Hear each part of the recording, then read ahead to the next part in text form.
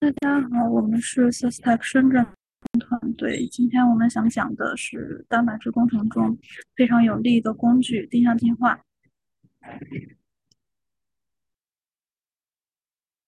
那么对比在自然界中的进化，定向进化，它们两个其实是非常相似的概念。自然界中的进化是指遗传密码中先发生随机突变，然后通过自然选择保留有益的突变，因为这些突变是有利于生物体的在自然界中生存。那么定向进化是相似，但它是相当于是人工的一种开发的工具，它是蛋白质工程中使用的一种方法，通过人工模仿自然选择，让蛋白质或核酸朝着实验者自己定义的目标去进化。也就是说，会由实验者自己来设定什么样的突变表现形式有益的。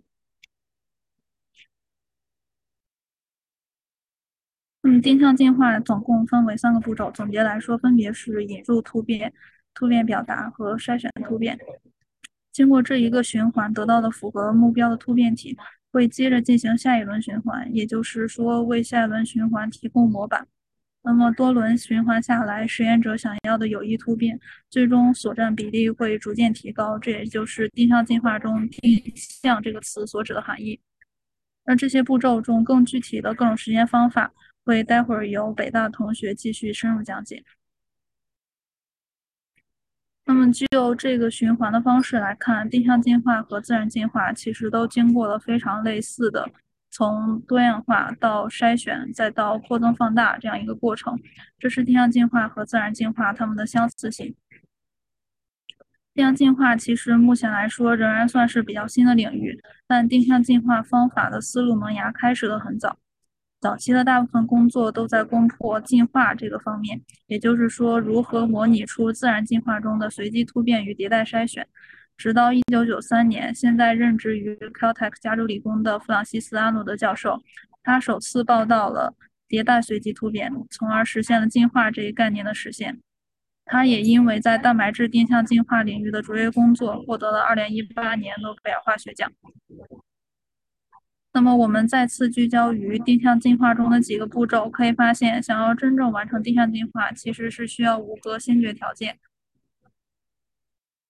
也就是说，一，感兴趣的基因是可获得的；二，我们有合适的表达系统；三，用什么方法去创建突变体文库；四，筛选和选择系统该如何选择；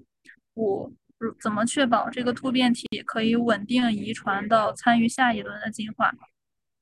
这些先决条件因为涉及定向进化每个步骤中不同实现方法的选择，所以也会由北大的同学联系步骤细节进行统一讲解。那么，如何在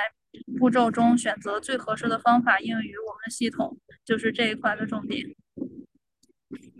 下面我们来看一看定向进化有哪些应用。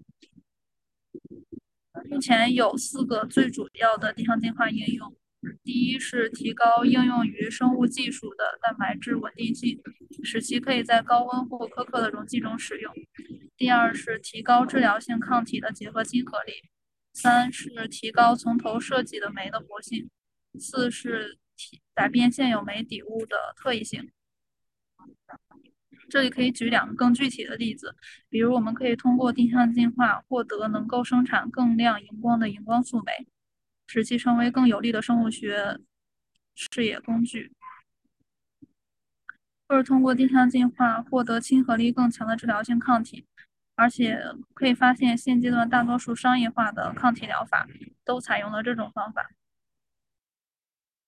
同时，定向进化允许控制筛选压力、突变率和环境。此外，所有进化中间基因都有完整的记录，这允许对进化过程进行详细的测量。正是由于定向进化各步骤的可控制性，可以很好的帮助研究自然进化的过程。最后，我们来对比一下定向进化与其他进化的方法。刚刚其实我们也在应用部分提到了一些其他进化方法，比如理性设计、从头设计等等。这里是几个方法它们不同的比较。横轴是我们需要了解到多少细致的信息，比如最开始这里指的是 DNA 序列，然后这里指的是整个它这个酶的机制和结构。像这样就是一个酶的机制和结构。然后最高的要求其实就是它的动力学，就是说这个它在活动中的或者说在生理活性中的酶，它是怎样去3D 变换它的结构。纵轴化是这个突变体纹库的大小，这也是说呃就是我们需要突变的数量。最低的是定点突变，比如说我们在这个单个点去引入不同的氨基酸的突变。再者，最高的其实就是随机突变。那么定向进化它其实就是要求的随机突变数最高，或者说是库是最大的，但是它需要的这个序列信息是最少的，它不需要这个结构和机理上的信息。但是从头设计的话，我们可以从这个名字就可以发现，它是什么都需要从头去搭建，不管是 library size 还是 information。那么理性设计它其实是相当于在定点突变的基础上，我们所以首先就要知道这个蛋白质它的结构、功能这些信息，我们才能在比如说口袋结合位点上去进行定点的突变，拿到我们想要的突变体。